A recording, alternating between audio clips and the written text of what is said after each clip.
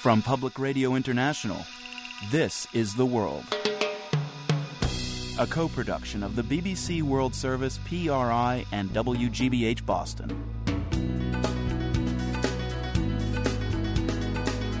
It's Monday, December 17th. I'm Marco Werman.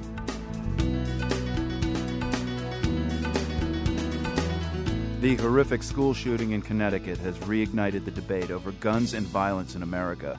But when comparing the U.S. to other nations, this public health expert says it's guns, not violence, that sets us apart. Our kids are not more violent than kids in other countries. Our kids are not more aggressive than kids in other countries. We have about the same depression rates as other countries. What is different is this guns. We'll also hear how gun regulation works or doesn't in Israel and Mexico. That's coming up on The World. PRI's The World is supported by Medtronic, demonstrating commitment to global economic, social, and environmental stewardship. Learn more in the 2012 Medtronic Corporate Citizenship Report, online at medtronic.com. I'm Marco Werman. This is The World. The first funerals were held today in Newtown, Connecticut. Two of the youngest victims of Friday's horrific school shooting, both 6-year-old boys, were laid to rest. Meanwhile, police continue to comb through the crime scene at Sandy Hook Elementary School in Newtown. Connecticut State Police Lieutenant Paul Vance said today that the investigation will be thorough and long. We know as investigators that the people, Connecticut, the people of this town of Newtown, want to know what happened. We're going to do that. We're going to provide them any information and all information. We'll paint a crystal clear picture as much as we possibly can. Vance also told reporters that some of the details about what happened remain too difficult to discuss.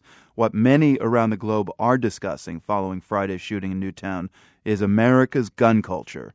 David Hemingway is at the Harvard School of Public Health. He's done a lot of research about gun ownership and violence around the globe and on how the U.S. compares with other industrialized nations. Well, we have more guns per capita, at least private guns, than any other developed country.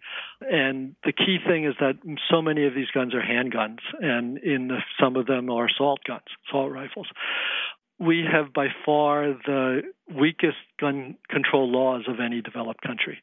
And I would argue, not surprisingly, we have more gun crime and more gun violence and more gun death than anybody else by far. And the numbers are staggering. A child in the United States aged 5 to 14, they're 13 times more likely to be murdered with a gun. And overall, since the non-gun homicide rate is about the same, it's 3.5 times more likely that one of our children will die in a homicide. Suicide, these are 5 to 14-year-olds where it's hard to blame the victim. We are 8 times more likely for these kids to find a gun and kill themselves. Our overall non-gun suicide rate is exactly the same as the rest of the world. We're just out of control here. Those are shocking numbers. Yeah, I teach at a school of public health with lots of international students, and they just can't understand either our laws or why we allow all these deaths. Right. You approach this issue from a public health angle. I mean, make your case for that. And why do you see this as a public health issue? Yeah. I mean, I think the public health view just makes everything broader, and it's a systems approach. It says, let's make it so instead of trying to focus just on the individual, here's a bad person, let's do something with them. It says, let's focus more on the agent and also on the environment and try to figure out how, even if people sometimes behave badly, bad things won't happen. You should realize that in the United States, our kids are not more violent than kids in other countries. Our kids are not more aggressive than kids in other countries. Our kids don't play lots more video aggression games than kids in other countries. We have about the same violence rates as other countries, the same depression rates as other countries. What is different is this guns. You know, I've been seeing this chart that's making the rounds on social media that shows, the differences between gun ownership in various countries and one gun per 100, for example, in Japan, and very few murders. Is it as clear as that? If there are stricter gun laws, then there are going to be fewer murders. I mean, and fewer guns. We've done lots of studies within the United States and trying to look at urban states versus urban states and rich states versus rich states, trying to control for all the types of variables you'd like to control for. There's no question that in states where there are more guns, there are lots more people dying from homicide, suicide, and unintentional gun death. Is there anything particular to U.S. attitudes about gun and gun regulation that makes this country so different from other parts of the world? I think it's more a political system. If you do surveys, if you ask about gun control, people think gun control is terrible, they're going to take away your guns. But if you ask about lots and lots of specific policies, should we have universal background checks for guns, which we don't have? Almost everybody's for that. Even gun owners are for that. Even NRA members are for that. Should we have one gun per month laws, which may reduce gun running from high gun to low gun states? And most people are for these. The majority are for almost all the reasonable policies, and there's lots and lots of them, but we have none of them. And I think it has to do with the power of single-issue lobbies in the United States, not really with individual people's preferences. David Hemingway with the Harvard School of Public Health. Thank you very much. Thank you. Reaction from around the world echoes what David Hemingway says. Even in Israel, where the U.S. is highly respected in many ways, people are shocked by what happened in Newtown and by the way guns are so available in our country. Reporter Daniel Estrin in Jerusalem says the Israeli news media have been devoting lots of space to the Connecticut shooting. There were radio interviews with Newtown's rabbi, who comforted the family of the youngest victim of the shooting, who was Jewish. There's a lot of sympathy here with this story because Israelis feel as if they've been through the same thing with years of Palestinian bus bombings and attacks. The Israeli Prime Minister sent a letter to President Obama comparing the shooting to terror attacks on Israeli civilians, basically saying Israel knows your pain. The two things are different, but for Israelis, what seems to be the main focus and thoughts about guns in America today? There has been a lot of criticism in the Israeli press the last couple of days about American gun control laws. Anyone who's been to Israel knows that you see a lot of guns here all the time. They're mostly carried by 18-year-old soldiers in the army, but the soldiers have to keep the guns on them at all times. There are very strict rules about that. And in general, gun owners in Israel are restricted. They're only allowed to own one pistol. They have to go through exhaustive mental and physical tests before they can get a weapon. Any Israeli who owns a gun has to have been a captain in the army or a former lieutenant colonel in the army. And the one big exception are Israelis who live in the West Bank, in West Bank settlements, or Israelis who work there. They are allowed to carry guns. And yet, when I was in Israel, I recall seeing gun shops everywhere. There is a gun culture. I remember seeing a guy come into a coffee shop, put down his cell phone on the table, then his sidearm. Capture for us the difference in attitudes towards guns in Israel and the U.S. I think people here in Israel are immune to that. I think they recognize that they live in a dangerous neighborhood. I hop on a bus and I'm sitting next to a soldier and he falls asleep and his M16 kind of sticks into my side. It's something that is so prevalent that you get used to it. There is little criticism about the pervasivity of guns here. I think because you don't see mass shootings, Israeli on Israeli shootings, like you might see American on American shootings like we've seen. But there's a culture of violence and a culture of guns in Israel. I don't understand the difference. I think the difference, first of all, is that Israelis see the attacks that happen on them as attacks that are attributed to political reasons. When there are shootings on Israelis, it's because there's an Israeli-Palestinian conflict and the shooters are Palestinian. That's a sweeping generalization, but there's a feeling that, especially with this shooting, it was senseless without any reason. I think about all the tears that have been shed here in Connecticut and in households across the U.S., but in Israel, as you pointed out, Daniel, gun violence, not to mention bomb violence, has shattered people's lives and those of their children. How do Israelis heal after national traumas? Israeli first responders are very quick. Within minutes, they come, they take the injured away to hospitals, they clear away the carnage and all of the destruction. So within an hour or two, a road is reopened for traffic. If you're at the same spot just a few hours after, you won't even know that anything had happened there. they have to move on as quickly as possible. They can't let this last tragedy affect them, because there will be another one and another one. Daniel Estrin, we'll leave it there. Thank you. You're welcome. Our neighbor to the south, Mexico, has an interesting parallel with the U.S. when it comes to guns. Its constitution, like ours, guarantees the right to bear arms. But unlike the U.S., Mexico has laws that make it very hard to legally obtain a firearm. Still, if you look at the long and violent drug war there, it would seem that such laws don't make Mexicans any safer. Alberto Islas is a security expert based in Mexico City. Break it down for us, Alberto. What are the laws regarding gun ownership in Mexico? Gun ownership in Mexico is very difficult. You need to have a permit from the Mexican army, and everybody is vetted. But on the black market, it's very easy to acquire a gun in Mexico. Are there gun stores in Mexico? No, they're not gun stores. All of them are sold and imported by the Mexican army.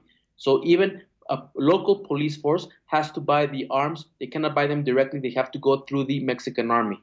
Right. So it sounds like the gun laws are pretty tough there. But if you ask most Mexicans, do you feel safe in this country? What are they going to tell you?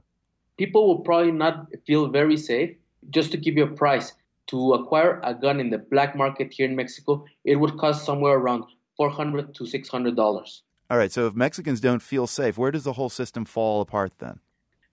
There's a lot of arms trafficking here in Mexico. The Mexican borders are very porous. I mean, Mexico has a very wide and big border with Guatemala, parts of Central America, and a lot of illegal guns come through there, but also from the north.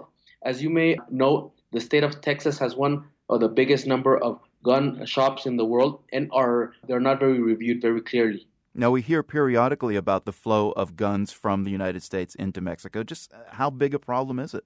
No, it's a very big problem, but the biggest problem is that it hasn't been identified.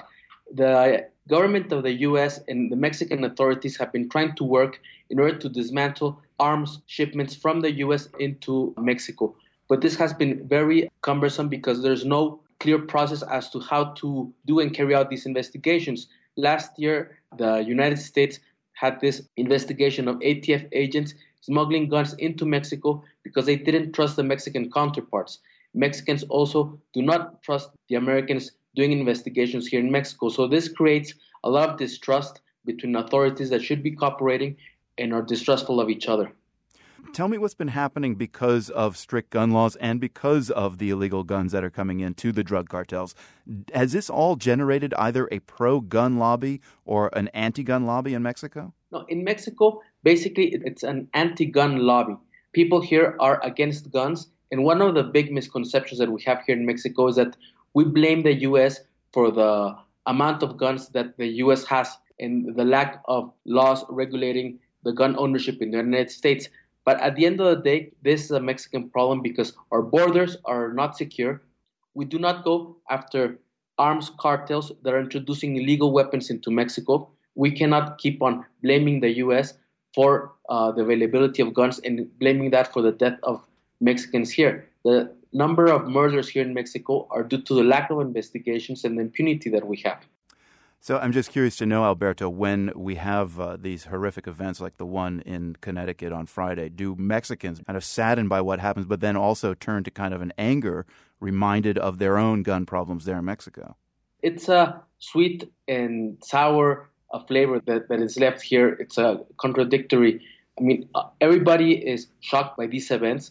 I mean, we had 27 innocent people that didn't have anything to do with violence. They hadn't aggravated anybody. And on the other side, this is something that we see every day here in Mexico. Last year, just to give you an example, over 38 people died every day in Mexico just because of guns and just because of the violence that we have in this country because of drugs. Security expert Alberto Islas speaking with us from Mexico City. Much obliged. Thank you. Have a good day. The World's Monica Campbell has a new blog post on how U.S. guns wind up at crime scenes in Mexico. That's at theworld.org. This is PRI. The World is brought to you by PRI with help from the Medtronic Foundation, advancing access to health care through global philanthropy. Learn more in the Medtronic 2012 Philanthropy Report, online at medtronicfoundation.org. I'm Marco Werman. This is The World. For some immigrants, there's no quicker way to becoming a U.S. citizen than joining the Army. In exchange for enlisting, immigrants with certain language skills or medical training get their citizenship by the end of basic training. It started as a pilot program which ran for a year in 2009. Now the program is up and running again. And as Nina Porozuki reports from New York, immigrants from one particular country have been especially eager to participate. On a recent morning, I met Yoon Kim at a busy coffee shop in New York's Koreatown. No fancy Korean-themed black sesame latte for Kim. He likes his coffee simple. Sugar? Nothing? Black. Just black? Good Lord. That's tough, man. You are going into the Army.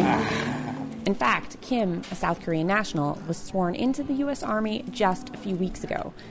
He's set to leave for basic training in April, and by the end of summer, he's scheduled to raise his hand again to swear another oath, this time as a U.S. citizen. When Kim came to the U.S. 8 years ago to study nursing, he never thought he'd be enlisting in the U.S. military, and certainly not at age 32. He worries about his English and keeping up physically with a bunch of 20-year-olds at boot camp. Mentally, probably I'm better than them, but for physically, probably I'm weak. So right now, these days, I'm trying to, just really work out by myself for the push-up and sit-up and running stuff, and I'm just trying to prepare for that. Before enlisting, Kim was getting frustrated, trying to find a job in nursing, and his visa was running out. That's why he leapt at a chance at fast-track citizenship with the U.S. Army. Now, immigrants fighting for the U.S. military is nothing new. Something that a lot of Americans don't realize, but substantial numbers of people who have served in the military during wartime in past wars have been immigrants. That's retired Army Lieutenant Colonel Margaret Stock. Stock also happens to be an immigration attorney. While immigrants have fought in wars since 1775, things changed after 9/11, she says. A new federal rule required legal immigrants to have a green card to enlist. Suddenly, the Army was forced to turn away thousands of qualified applicants. I would get calls from people in the military. Since I was in the military, they'd call me and say, hey, how come, Tanya so-and-so just walked into the recruiter's office and she's got a U.S. high school diploma and she speaks 3 languages and, she's really well qualified to be in the military. She's got great test scores, but I'm not allowed to let her in because she doesn't have a green card. And they'd call me trying to get me to get her a green card. And then an idea came to Stock. What if the military took advantage of a legal loophole? Stock discovered the loophole in a statute passed by Congress. They put an exception in the statute that said that a person who didn't meet the normal criteria for enlistment could voluntarily enlist if the person's enlistment was vital to the national interest. That loophole became the Military Accessions, Vital to the National Interest, or MAVNI program. The U.S. military today has missions all over the world, and recruiting men and women who speak the local language and know the local culture is vital. Yoon Kim hopes his Korean language skills might be useful in monitoring North Korea. So if they use me, it'd be great. Turns out, many other Koreans are as ready as Kim. While there are 44 desired languages on the MAVNI recruitment list, from Russian and Hindi to smaller Filipino dialects like Moro, Korean speakers have signed up in droves. The force behind this swell of enthusiasm, James Huang. If you have a question about the MAVNI program, he's the person to contact. I got almost more than 100 emails per day. Huang is a civilian. He always wanted to serve in the Army, but when he visited a recruiter years ago without a green card, he was turned away. Then he heard about MAVNI and made it his mission to spread the word about the program to other Koreans. He hosts info sessions in his home and fields questions on Facebook. He is even responsible for 2 MAVNI marriages. Why does he do it? There were many people before this program who were on a non-immigrant visa for many years, and they didn't really have very much hope for becoming a permanent resident because of the backlog of the U.S. immigration system. Huang's effort has led to an overwhelming number of Koreans applying, says Margaret Stock. The Korean community got so enthusiastic and mobilized about the program that if we had let the program run first come, first serve without regard to the specific languages that we were recruiting, we probably would have ended up with 800 Korean language speakers and nobody from any other language groups. So the Army put a quota on Korean speakers. Stock is happy that Mavni is so popular, but she says the program really shouldn't exist. What Mavni really points out is a broken immigration system. If our nation had comprehensive immigration reform, if we had a legal immigration system that worked, we wouldn't need a program like Mavni. We could just draw on the population of people living legally in the United States with green cards. At the cafe in Koreatown, Yoon Young Kim sips his black coffee and smiles at his good fortune. He was one of the last Korean citizens to enlist before the Korean language quota was met last month. Of course, not everyone understood his decision to serve. When he told his parents in South Korea that he was going to join the army, they were shocked. My father and mother are like, Kim, don't do that. What did you tell them? I just said that, Mom and Dad, like, I'm not applying the American military to die. I'm not applying for that. I'm applying to live, to survive. Kim is looking forward to becoming a U.S. citizen this summer and serving his new country. And Mavni is expected to help many others like him. For The World, I'm Nina Porzuki. For more stories and interviews on languages as they relate to both military and civilian life, go to theworld.org/language.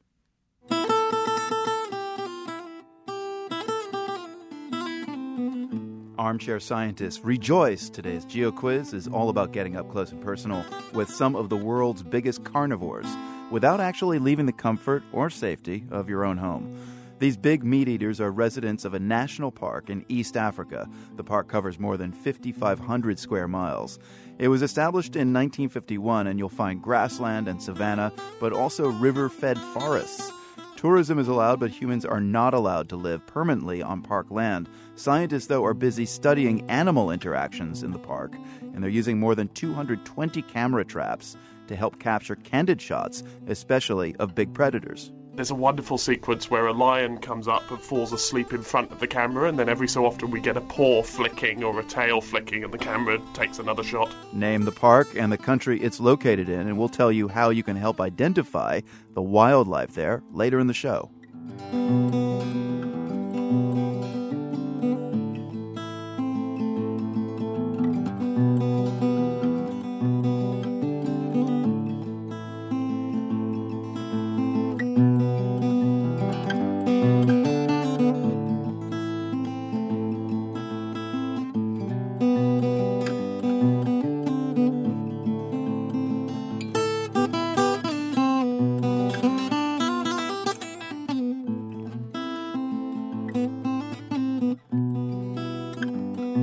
News headlines are next. This is The World on PRI, Public Radio International.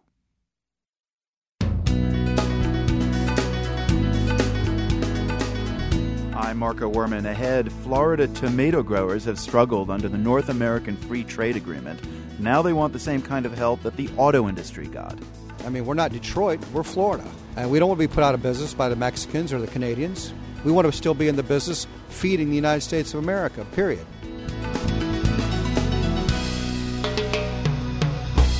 PRI's The World is supported by Medtronic, demonstrating commitment to global economic, social, and environmental stewardship. Learn more in the 2012 Medtronic Corporate Citizenship Report, online at medtronic.com. I'm Marco Werman, and this is The World, a co-production of the BBC World Service, PRI, and WGBH Boston. This weekend in Japan, the main opposition party, the conservative LDP, won in parliamentary elections. So former Prime Minister Shinzo Abe will likely get another chance to lead the nation. This marks a shift to the right for Japan, and surprisingly perhaps, a show of support for a pro-nuke party in a country devastated by the nuclear disaster at Fukushima a year and a half ago. The Democratic Party, or DPJ, powered down all but 2 of Japan's 50 remaining nuclear reactors. The newly elected Conservative Party has said it plans to get them back online over time. Steve Herman is Voice of America's Northeast Asia Bureau Chief based in Seoul, Korea. He says the vote came down, more or less, to one thing. Well, I think there are more concerns about the economy than anything else among Japanese voters, and they are conscious to some degree that Japan, which has scant natural resources, is heavily reliant on nuclear power. So in some sense, voters seem to have made a pragmatic choice. There were a number of anti-nuclear candidates on the ballot, and some new parties sprung up with that platform, and they did not do very well. In Fukushima, where the disaster actually took place, 4 out of 5 districts went to the pro-nuclear conservative LDP. Why there? Well, a lot of people in Fukushima have been dependent on the nuclear industry. The other thing you have to take into consideration is that Fukushima, despite its reputation for the nuclear disaster, is a predominantly agriculture area. One of the bread baskets, or we should say rice baskets, of Japan. And there's always been very strong support between the agricultural cooperative in Japan, which is quite powerful, and the LDP. If it has its way, what would Japan's nuclear industry and economy look like? How many nuclear plants do they want to put back online? It appears that it's almost inevitable that the LDP, the conservatives, will reverse the DPJ's stance of phasing out nuclear power, and that they will begin gradually to bring the nuclear power plants that are offline back online. I don't think it's going to be a flip of the switch. Things in Japan tend to be done in a more subtle and extended manner, and I think we'll see statements coming out, and the LDP will test the waters on this and take it very gradually.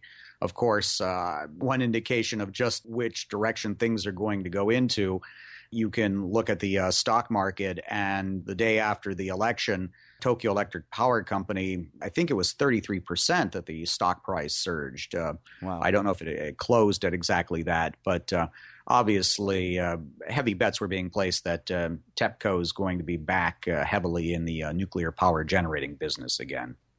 The victorious conservative LDP party also has to contend with the controversial Senkaku Islands territorial dispute with China.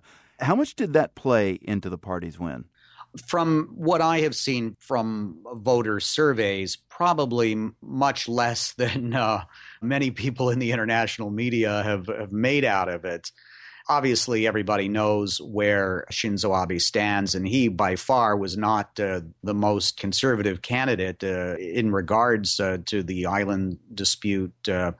But we have to remember Shinzo Abe, who is obviously a nationalist, wants to revise the Constitution, speaks a hard line towards China and South Korea, that he was prime minister before, and relations with Beijing were not all that bad. In fact, Shinzo Abe made his first trip when he was prime minister previously to China, and things seem to be on an even keel. This time around, Mr. Abe says his first trip will be to the United States, and he really wants to get that alliance with Washington back on track. Of course, they need that to send a strong message to China as well, that the United States is in its corner as far as any sort of territorial disputes with China.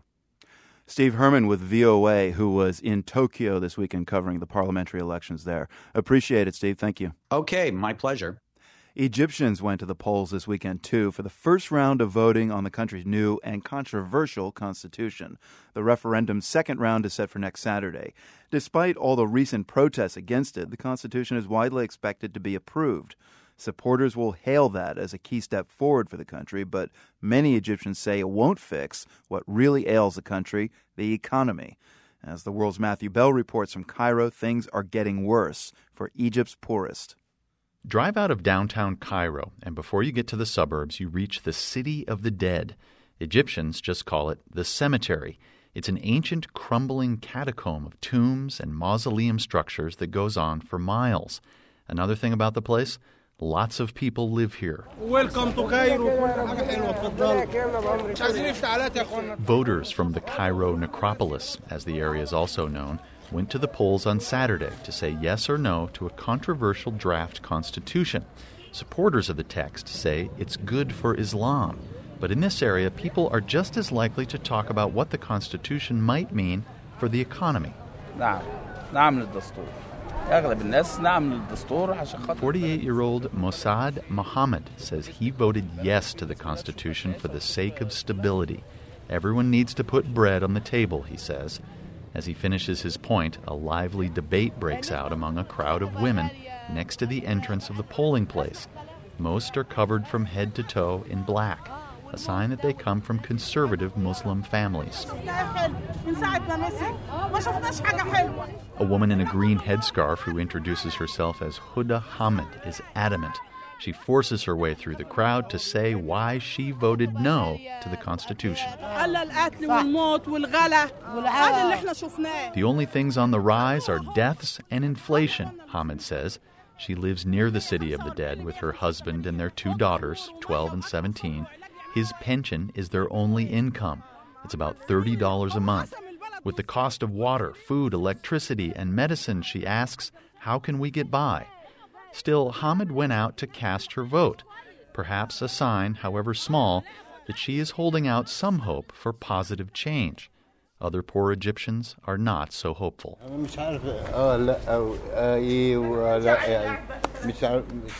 Not far from the polling station, amid the maze of tombs, I meet a family of 7 that has lived in the cemetery for 25 years. Their family burial site is also their home. It provides shelter, and there's an electric light hooked up, but this is a life of destitution, even by Egyptian standards. Salwa Mahmoud says that she was told to vote yes on the Constitution for the sake of Islamic Sharia law. But she says there was no point in voting. We are Muslims, she says. Who is President Mohammed Morsi to tell us about Islam? When we die, she asks with disdain, will we see no God but God or no God but Morsi? Mahmoud and her husband say they live a life with no dignity. They survive on charity. The Egyptian revolution, they say, has not been good for them. They never supported it. Morsi and the Muslim Brotherhood promised to help the poor, Mahmoud says, but the president has not lived up to that promise, so she doesn't support them. It's no surprise the poorest Egyptians are disillusioned, says Ahmed Al-Nagar of the Al-Aram Center for Political and Strategic Studies. The fact is, he says, things are getting worse for the poor. Because the same policies of Mubarak period is continuous till now under the military council and under Dr. Mohammed Morsi. The same policies. Egypt spends a staggering 10% of its GDP on food and fuel subsidies, but Nagar says this spending fails to reach the people at the bottom of the socioeconomic ladder. Around 40 million Egyptians, that's about half the population, lives on $1 or $2 a day. Unemployment is rising. Inflation is a problem. And Nagar says this Egyptian government isn't addressing the problem. I think if this government do not take actions to help those people or to make them able to help themselves, I think there will be a big explosion in the coming months. And it's not just the poor who are at risk. The clock is ticking for the whole Egyptian economy. An emergency IMF loan was just delayed, and the nation's foreign reserves are being depleted. At the current rate, they will be completely gone in about 3 months' time. For The World, I'm Matthew Bell, Cairo. For more of Matthew's reporting from Egypt, including his coverage of the heated constitutional referendum campaign, come to theworld.org. President George H.W. Bush ceremonially signed the North American Free Trade Agreement 20 years ago today. It became law the following year. NAFTA allowed for the free flow of fruits and vegetables across the border, and over the years there have been winners and losers on both sides. Among the losers, Florida's fresh tomato growers. They say the free trade agreement is slowly killing them, and now they're fighting back. The World's Jason Margolis reports from Palmetto, Florida. Bob Spencer stands in a small office perched above the packing house Florida's company, West Coast Tomato. Thousands of Roma tomatoes roll by every minute on big leather belts. Spencer points out cameras that are taking photos of each tomato. That picture is then sent up to these computers, and it's making a determination of size, and color of the tomato. Tomatoes drop into different shoots, and seconds later, streams of nearly identical green tomatoes plop into 25-pound cardboard boxes, bound for the Northeast and Canada. They'll ripen along the way. On a typical day, they package about 750,000 pounds of tomatoes here, but they're running about 500,000 pounds below capacity. Spencer says their problems began shortly after NAFTA was signed some 2 decades ago. And what's happened is the acreage in Florida has dropped as the competition from Mexico has had a dampening impact on our prices. And a lot of the people that I would go to conventions with 20 years ago are no longer here. According to the U.S. Department of Agriculture, fresh tomato production in Florida has fallen 41% since NAFTA went into effect. Meanwhile, tomato production in Mexico has gone the other way. Florida growers were concerned when NAFTA was signed and tariffs on imported tomatoes were dropped. But Bob Spencer says they knew NAFTA's passage was inevitable, so they lobbied for as much enforcement as they could get. That included a 1996 deal that set a minimum price for imported tomatoes. Little did we know that the enforcement we bargained for was really not going to be any enforcement at all. The end result was we had Barney for our policeman. We didn't have Andy. For those of you under a certain age, that's a reference to the Andy Griffith Show. Spencer's point, enforcement of imported tomatoes has been weak. So Spencer and other fresh tomato growers are asking the Department of Commerce to rip up the 1996 minimum price deal that would then free them up to seek duties on imported Mexican tomatoes. Florida growers accuse the Mexican growers of dumping tomatoes below cost to run them out of business. You know, one of the tenets of American trade law for the last 50 years has been you can ship into this country. You can ship in at costs below our costs, but you can't ship in at costs below your cost of production. That's a difficult accusation to prove, though, and Mexican tomato farmer Martin Ley says they're not doing it. Ley is speaking on behalf of growers in his country. He says they're outselling Florida farmers because Mexican farmers have a better product and one that American consumers can get year-round. Mexico has brought a tomato that is ripened naturally. It's ripened in the plant. It's ripened while it's getting all the sugars and flavors, and that's why it is a good-tasting tomato, naturally. Ley warns that if Florida growers get their way, consumers would be the biggest losers. He says we'd have fewer tomato varieties that cost more. And other American farmers could lose if Florida tomato farmers win. The Mexican government is threatening retaliatory tariffs if the Commerce Department sides with American tomato producers. Martin Ley says free trade and NAFTA have worked as advertised. The transformation of the Mexican tomato industry has been amazing. Now there is all kinds of cocktail tomatoes, heirloom tomatoes, multiple color tomatoes, grape tomatoes, all kinds of stuff that have brought a lot of excitement into the store shelf. And this is not a simple case of Mexicans winning and Americans losing, says trade analyst Claude Barfield. Barfield is with the Washington think tank, the American Enterprise Institute. He says Mexican tomatoes sold in American grocery stores are helping employ a lot of Americans. We have a very large sector that is dependent on trade in terms of the support of cross-border trade. And it's, as I say, it's not just the good itself. It's not just a truck. But it's the person who has to handle the financing, the people who have to handle the communications that bring this back and forth. As well as lawyers and people stacking produce. But Florida tomato grower Jim Granger asks, what about him?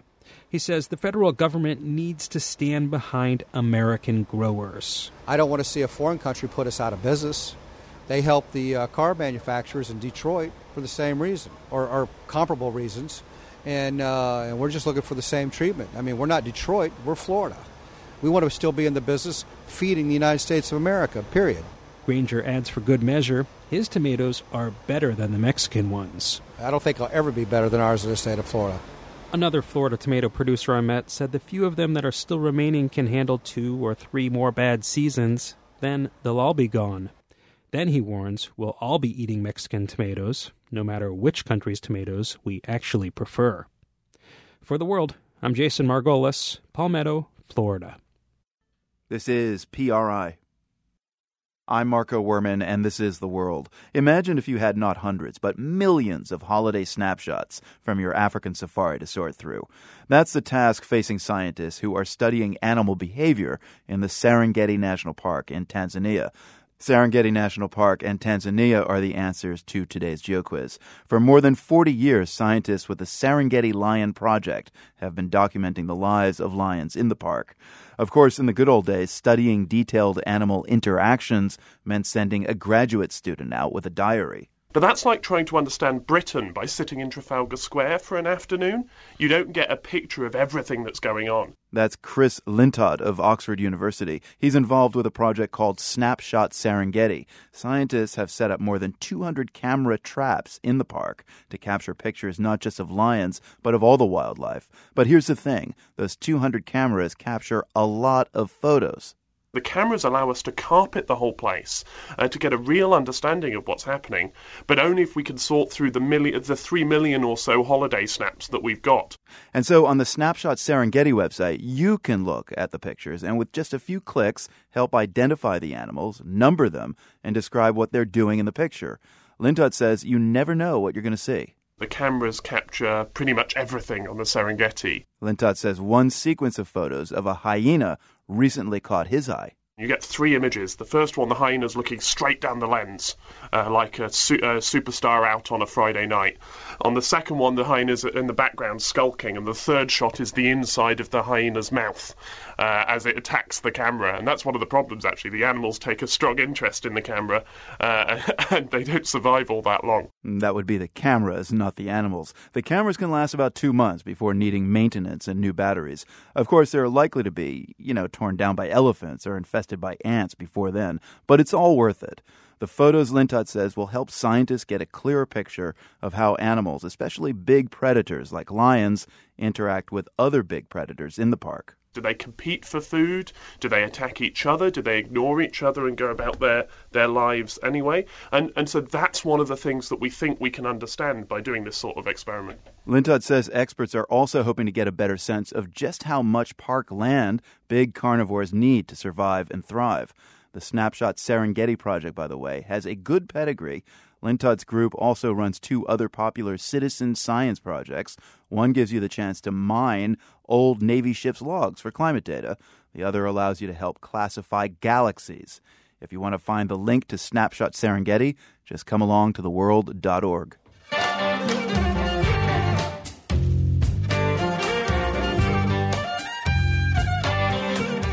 Music from the West African nation of Gambia via the UK closes our show today. The group is Juju. Here's a sample of the track Waida Nedi.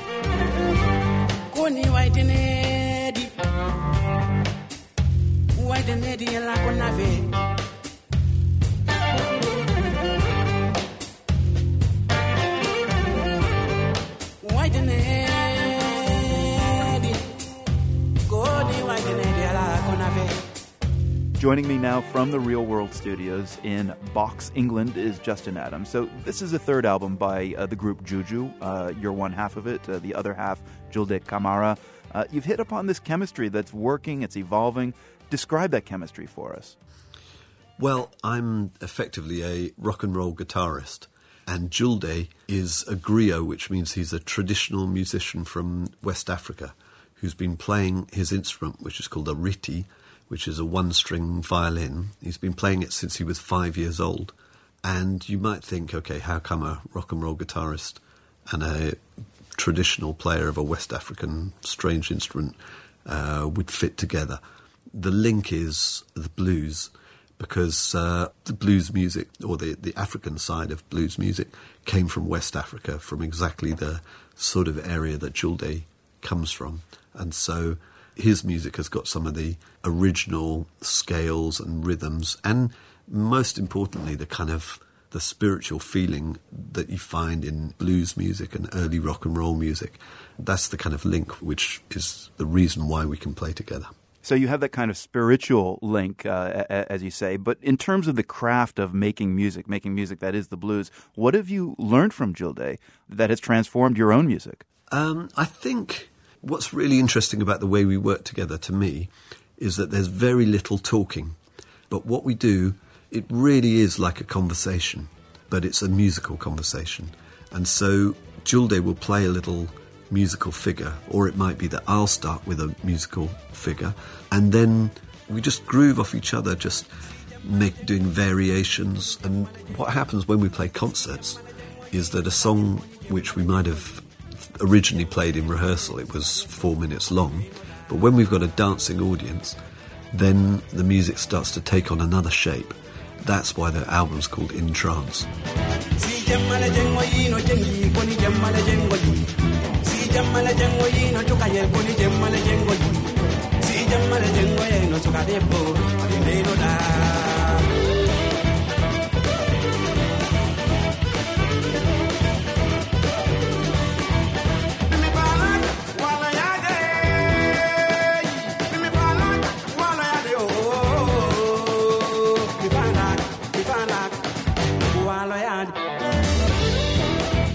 A track called Nightwalk from the new album by Juju called In Trance.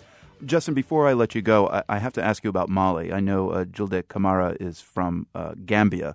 He's not from Mali, but you're the founder of Mali's now well-known festival in the desert, one of the founders.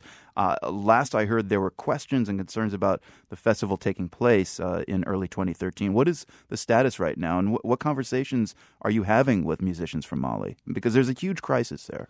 Well, it's a complete disaster. There's a kind of whole series of political disasters and disturbances that are going on. But suffice to say, the bad guys in every direction seem to have taken the upper hand. And one of the results of this is that the lives of musicians is almost impossible. The Festival of the Desert, as it was, is completely off at the moment. But the Tuareg organisers are trying to organise a Festival of the Desert in exile in order to show the continuing commitment of musicians that the culture, which represents tolerance and unity, continues to flourish. Justin Adams, UK guitarist and co-founder of Mali's Festival in the Desert, his group Juju has released the new album In Trance. From the Nan and Bill Harris studios at WGBH in Boston, I'm Marco Werman. We'll be back tomorrow.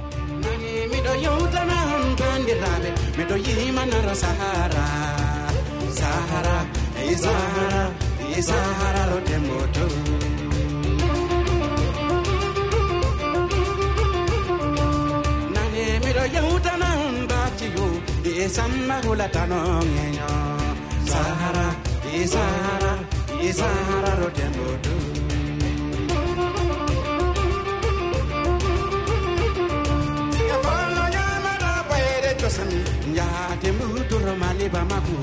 The World is a co-production of the BBC World Service, PRI, and WGBH, supported in part by Nan and Bill Harris, committed to supporting objective, unbiased reporting on national and international issues. By the Skoll Foundation, supporting social entrepreneurs and their innovations to solve the world's most pressing problems at skoll.org.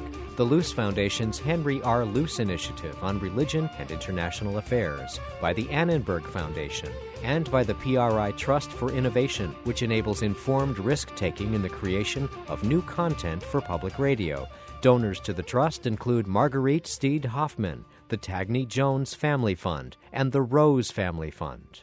PRI, Public Radio International.